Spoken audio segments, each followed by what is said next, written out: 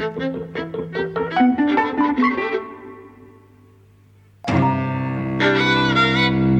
and welcome to Eavesdropping at the Movies. I'm Mike. And I'm Jose. And today we're talking about the original Nightmare Alley. Yes. In our last podcast we talked about the remake, or I say remake, new adaptation of the original source material. Yes. Which was a novel from 1946, as we mentioned, Yes. By William Lindsay Gresham. This was the original adaptation of it in 1947, the year after the novel came out, directed by Edmund Goulding, who is a British screenwriter and director, who's best known for Grand Hotel, The Razor's Edge. Yes.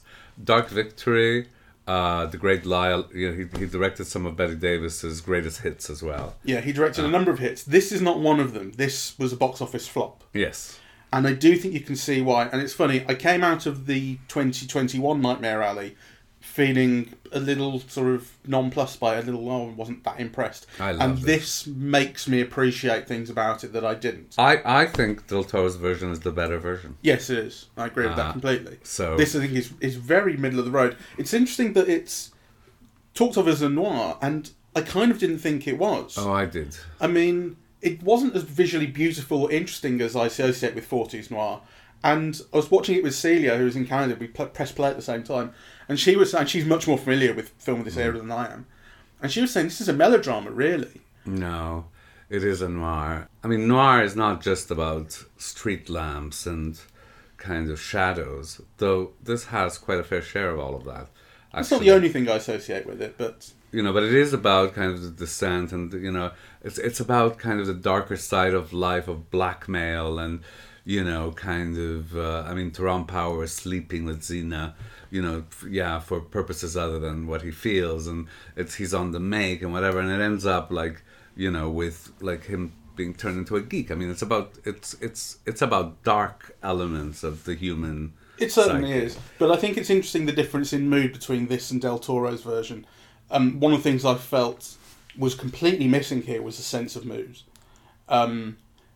Maybe some of that is being accustomed to a different era of film style. This is 80 years ago now, close to. But I do think it's really devoid of mood. About 8.5 minutes into this, we're already learning about... I think we're already seeing at that point Tyrone Power getting involved with the magic acts and that. Mm-hmm. And that's some 20-25 minutes at least in Del Toro's version. There's in other words, this goes plot very, very quickly. Really gets it out. Whereas the new version spends a lot more time establishing mood and tone, which I hadn't given it credit for until I saw how quickly and I think uninspiringly you can do it here. I mean, I think to say it's uninspiring, let's not be too rough on it, because I think actually it's quite a wonderful film. Sure. It's just, you know, that, I mean, to me, Del Toro is much greater. You know, but this has, like, you know, quite incredible things. And actually, some things are better in this version. I think Joan Blondell is, you know, so much better than... Rooney Mara, is it? No, sorry, Toni Collette. Toni Collette. Yeah, she brings a sensuality and a knowingness and a kind of an acceptance of her own kind of character, yeah, and a kindness, and, you know, but also, I don't know, like a ripe sensuality. Yeah, she has a seductiveness to her. So. Yeah, which Toni Collette, you know, doesn't bring that. And I think there are wonderful images. I mean, you know, the image with, you know, the character with the electricity is fantastic. There actually are quite a lot of archetypal film noir shots. So, you know, there's this conversation between Joan Blondell and Tyrone Power, and his face is cast in shadows where she's in the light, right? And it's almost like a visual representation of like the character, really, you know, through lighting. You know, so I liked all of that very, very much. It's just visually, it's not a patch on Del Toro's film. No, not at all. And I think some of the things that I initially was rather thrilled by, you know, because what happened with me is that I saw the first half hour of the original Nightmare Alley, and then I just couldn't find time to see it properly before we saw the Del Toro version. And originally, I thought the opening of the Goulding version was so much better because actually it begins with Xena, right? And then you're seeing Stan through Xena's eyes, right? And so on. But then when I watched the film as a whole, I thought it's right the way that Del Toro begins with Stan's past and his actions and how he ends up, you know, in the fairground and so on. It's not right that it begins with Xena, because kind of Xena gets dropped out of the story, except as a kind of, well, not even, because actually what Xena stands for, which is a kind of a human frailty, but also a kindness, a goodness, right? At the end of the film is theoretically taken over by the wife, except, you know, the wife doesn't convey the same things quite, right? So Xena disappears from the story. So, i.e., introducing her and introducing Stan through her eyes is not followed through as a device in the rest of the film. So I think, you know, Del Toro's focus on Stan at the beginning, where he's committing a murder, or getting rid of a body, we're not quite clear, covering up something really awful, and then that laugh at the end where he accepts his fate is so much better. Yeah, and the ending, I think, is one of the reasons that it's one of the reasons I said in the previous podcast. It's one of the things I was talking about as noir is the unhappy ending, the idea of not getting away with it, and that film ends with him not having got away with it and getting what he deserved, and he's the geek now. And this film doesn't end with that. There's a little bit after it where he is now working as the geek, and just as in the 2021 version, he knows his fate. He understands it completely. He understands what's happening to him. But he's working at the carnival where his wife has gone back to. In this, she's played by Colleen Gray, and you see the beginning of an effort to rescue him. She says, "I'm going to help you." And then some of the other, the strong men and other people who knew him said, "I didn't even recognise him." And the film ends on them saying, "Well, got what he deserved," I think, roughly speaking. I can't remember what they said, actually, but it does end on a note of there's a potential redemption. So, and one of the things that I said was so remarkable about the new version is the severity of the ending, the severity of what happens to a big, famous, handsome movie star, right? You don't often see that level of, I don't know what the word is, degradation or, something like that. And here, Tyrone Power was a big, famous movie star, or he'd been away at war, right? So this was one of his first films back after the war. Well, he'd already done The Razor's Edge, which had been a huge success. Yeah. And actually, I think it was on the basis of the success of The Razor's Edge that they got Zanuck to make something so dark for 20th Century Fox. Tyrone Power was the one who wanted this. Yeah, role. And it's the same director, and the same star. So I think that was a reason to gamble on such dark material. So yeah, he's absolutely a big star, and he does get that ending, and then it's sort of taken away. There's a little bit of redemption involved, which again, like I said, is something that I would not quite associate with noir. The idea that maybe there's a way out. Even though he has got this punishment, a way out is offered to him right at the end. Potential for a little bit of hope. One of the things I thought was interesting was, in the previous podcast, I said that I hadn't seen it coming that he would become the geek. And you said, of course, basically. Of course it's signalled throughout, right? Yes. And watching this, I think made me realise again why I think I didn't spot that in Del Toro's version. It's partly that Del Toro's vision of the geek is so Del Toro. It's a monster. It's from another world. It's like it's from another dimension, that thing. And it is a man, clearly. I think I didn't see it that way. Well, that's how I think it comes across. That's how it feels. It's this thing that's kept in the corner. It comes out, it bites the head off a chicken. You don't really see its face, or I say his face, and these people are crowded around looking at it. You don't see the geek at all in this at the start. When the equivalent scene is shown, you don't see it. You just see the people looking down into the pit of it. And then almost immediately, Tyrone Power speaks to the head Carney, saying, how do you get a man to do that? How do you make a man do that? How do you turn a man into that? Which immediately kind of signals there is a process involved. This was a person. Like in Del Toro's version, even though it's subtle and it is still clearly a person, I think it's presented more as a different thing altogether. No, I don't agree with that. I don't agree with that at all. There's a conversation with Defoe about how you turn someone into a geek. Yeah, eventually. That's after a little while, and that's when I started to think... Well, that's when it got to the end of the film, I thought back and gone, oh, that's what I should have picked up on. Yeah, but that is a long time into the film. It is a long time. We spent a lot of time by that point. We've seen the introduction to the geek as this otherworldly thing, and we've also spent a lot of time seeing the geek in the backstage, in this cage, just like ranting and raving and being fed shit, and like being treated as an animal.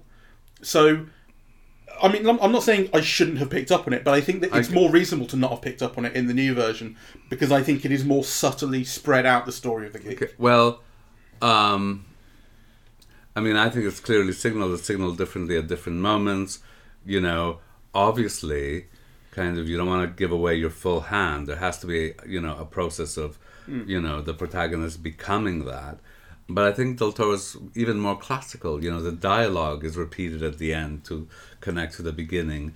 You know, there's the thing with the cop coming, you know, to close the show, right? And it's about the geek, but it's about the inhuman treatment of, Yes. you know, people. So I think it's signaled, like, you know, fairly regularly, while still kind of obviously not giving the full hand away, because you're telling the story, and that aspect comes later. But, you know, I'm just forgiving myself. That's all. I'm all right, forgiving well, myself. And I think you're it is, forgiven. and it's, but I do think it's something that I appreciated more. You know, on reflection, having seen this version, I think that basically everything, pretty much everything, I felt was kind of less expertly handled in this version, and it was kind of an object lesson in the differences you can result in adapting material. Yes. I mean, the things that I think are better in the 1947 version is Joan Blondell. Yeah, I just think she's marvelous.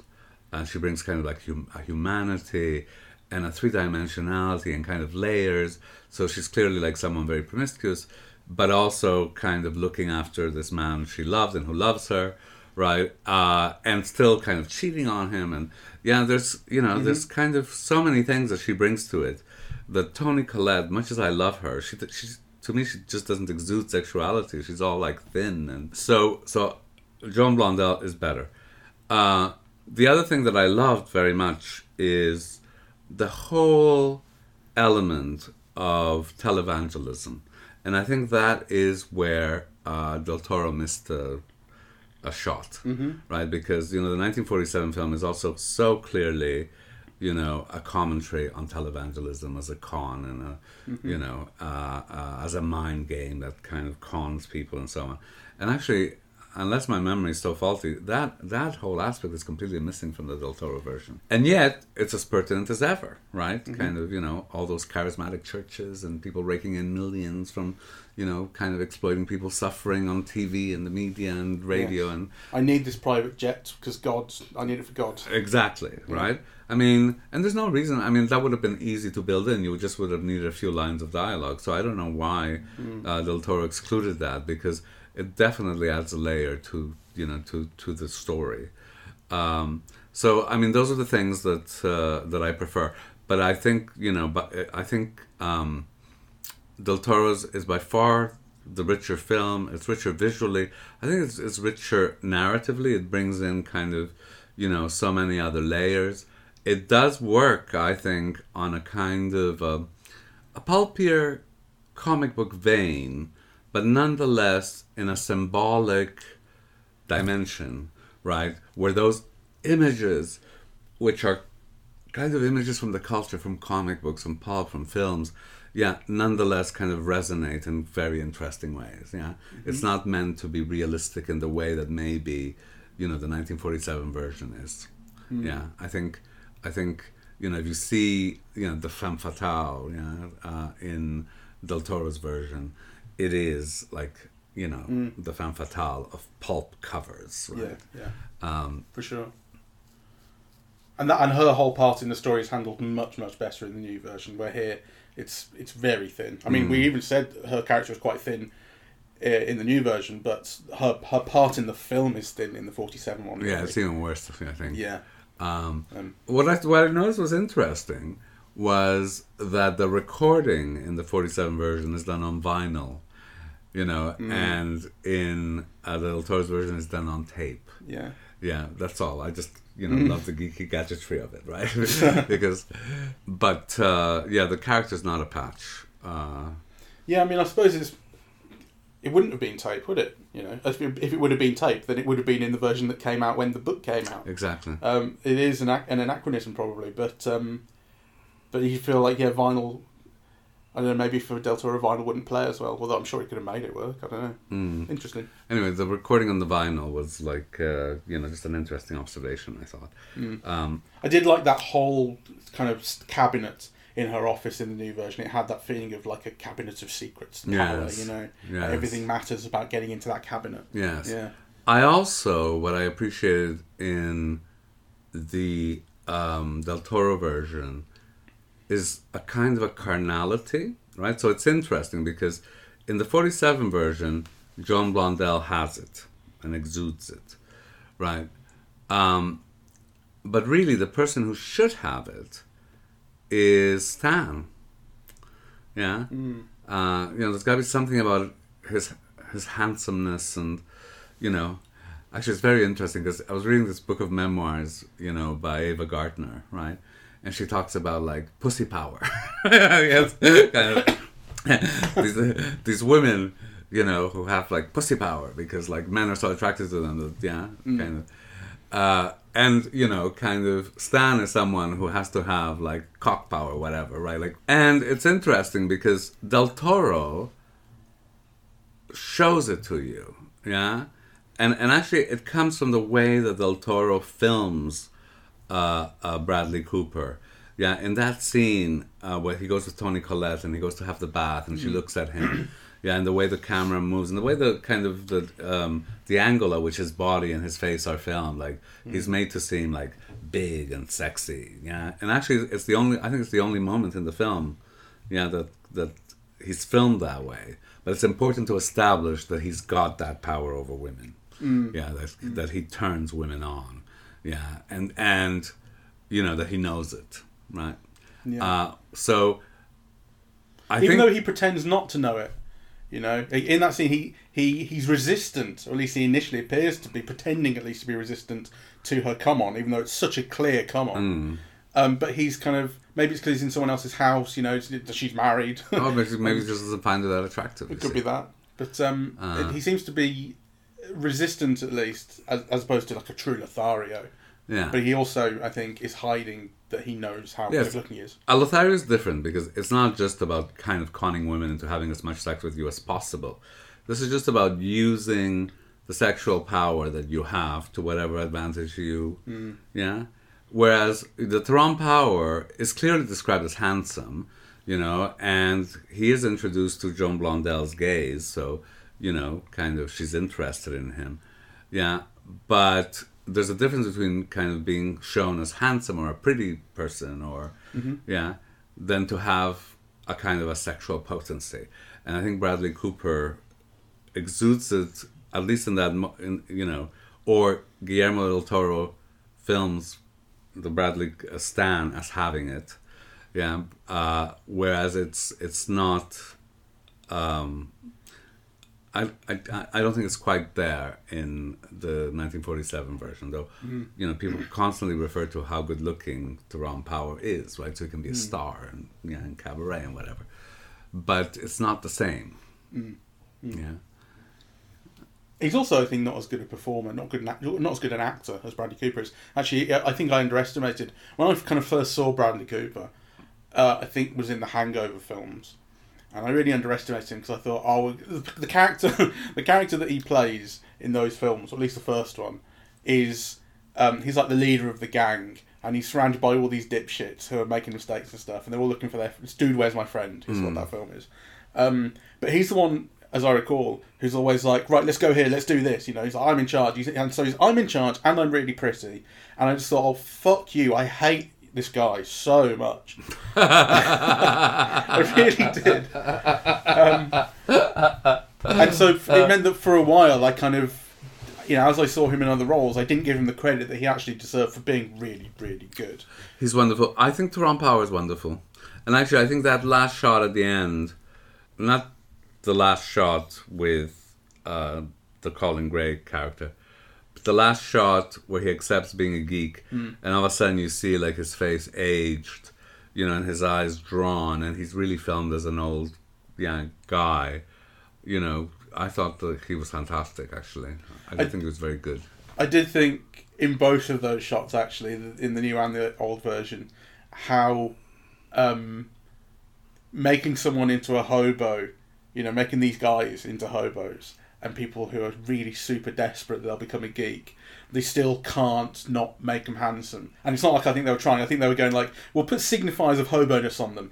Sweat, ruffled hair, a beard on Bradley Cooper. But we're not going to hide... we're going to make them super ugly, right? These are still our movie stars. Yes, well, of course. That's a given. Yeah. But I did think Tyrone Power was very good. I think Tyrone Power, was as good as Bradley Cooper, though I think Bradley Cooper was given other layers to play. Yeah, for sure. That last shot, I wish Tyrone Power had been given the opportunity to do that, right? It's more complex film than it is. I think so. It takes its story more seriously, and I had a certain problem with that, in that I found it quite self-serious, and I wish there had been more fun to it. But I can also see the benefit of really reaching into it as deep, kind of soul despairing noir. I think the effect of seeing Nightmare Alley again today was that it really made me want to watch Del Toro's version again. Yeah, I can see that. But definitely my first impulse is that Del Toro's version is superior in almost every way. As I told you, we disagreed yesterday, but I did think those opening shots, with the carnival and the tent coming down, and the way the grounds looked, I thought they were like thrilling. Yeah. Well, it's made me appreciate all that scene setting more, because like I say, this one just gets into plot right away, and it's a bit basic and not as good. It made me appreciate the time that was given over to that in Del Toro's version, and the style and the mood with which it's done. I think it's not just that more time is given to it, but it's also used very well, right? Like Del Toro has got a good idea of what he wants to set up. Yes, I think so. I also thought, I was looking at those nightclub scenes and so on, and I wanted better images, more striking imagery, more, something more beautiful. In the 47 one. In the 47 one, and more, the compositions to be more striking. There were almost like set pieces where you think, oh, something marvelous visually is going to happen here, right? The scene with the ghost, with Doreen. It kind of was very flatly filmed, right? She appears in the background. It's not, the film does have, the image of the electricity, right? And, though it's not that striking, really. It's not that striking, no. But it's also not built up as well. This is something else that I thought. It is built up with much more drama as a kind of set piece in the new version. So it's about the police are there. We're doing this to get them off the case and off the scent, which is the same thing they're doing in the 47 version. But in the new one, it's set up as, oh my god, stay back. Stay, like Bradley Cooper turns on the showman, right? Stay back. We have to purge the electricity. We have to do it through her, and he turns it into a big show. In here, it kind of just comes and goes. Like they just do it. There's no real showmanship to it. I kind of feel that way about a lot of things in comparison. There's much better, more excited dramatisation of things in the new version. I think there's a little bit less of here. Yes, and I do think the Del Toro film brings in other dimensions. You don't see the suicide, of the people who've been conned. Yeah. No, right, yeah. Which is such a striking... No. And a funny moment. Yeah. So I think it's interesting because it feels... The 1947 version... So let's just establish... I think it's a very good film, yeah? But it's not great, which is the reason for the remake. Yeah, and I do think, actually, that the remake brings out a whole other series of dimensions, both visual and thematic, that were missed out in the 1947 version. And the only thing that I would exchange of one for the other is I wish, Joan Blondell had played in the Del Toro version. Yeah, fair enough. All right. So I think we nonetheless... I would recommend people see it, really. And it's a wonderful companion piece to the Del Toro version. Well, certainly. And I wouldn't recommend people don't see it, but I don't count it as a really, really good film. It's an interesting one, and interesting in comparison. And I think, and it is interesting that it has made me appreciate things in this new version that I had taken for granted or not seen very much in. So, interesting. Right. But not great. All right. Well, thank you very much for listening. We are Eavesdropping at the Movies, and we are on Apple Podcasts, Audible, Google Podcasts, Spotify, SoundCloud, and YouTube. On social media, we're on Facebook and Twitter.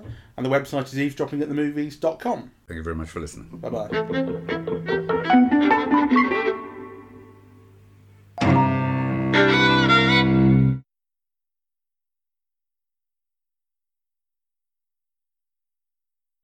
While we're here, we should say that, which we forgot to in the previous podcast, we saw the new Nightmare Alley on the day of the Electric's reopening. Oh, yes. No, let's talk. Yeah. We completely forgot that. We completely forgot about that.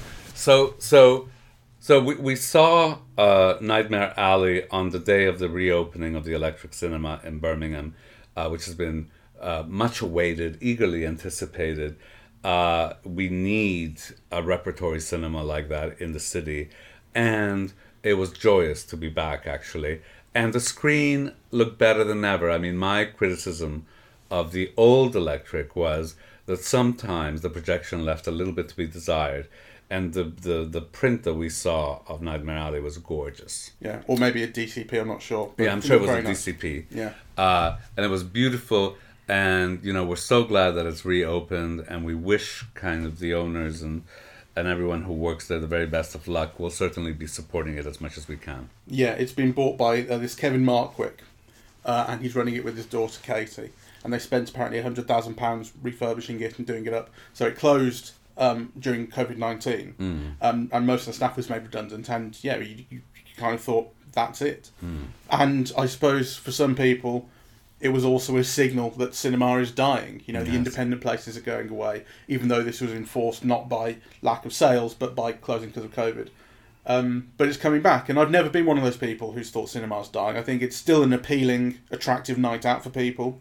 You know, I know people say it costs so much money, you have to get babysitters and all that. I appreciate that, but it's still a way that people want to spend their evenings.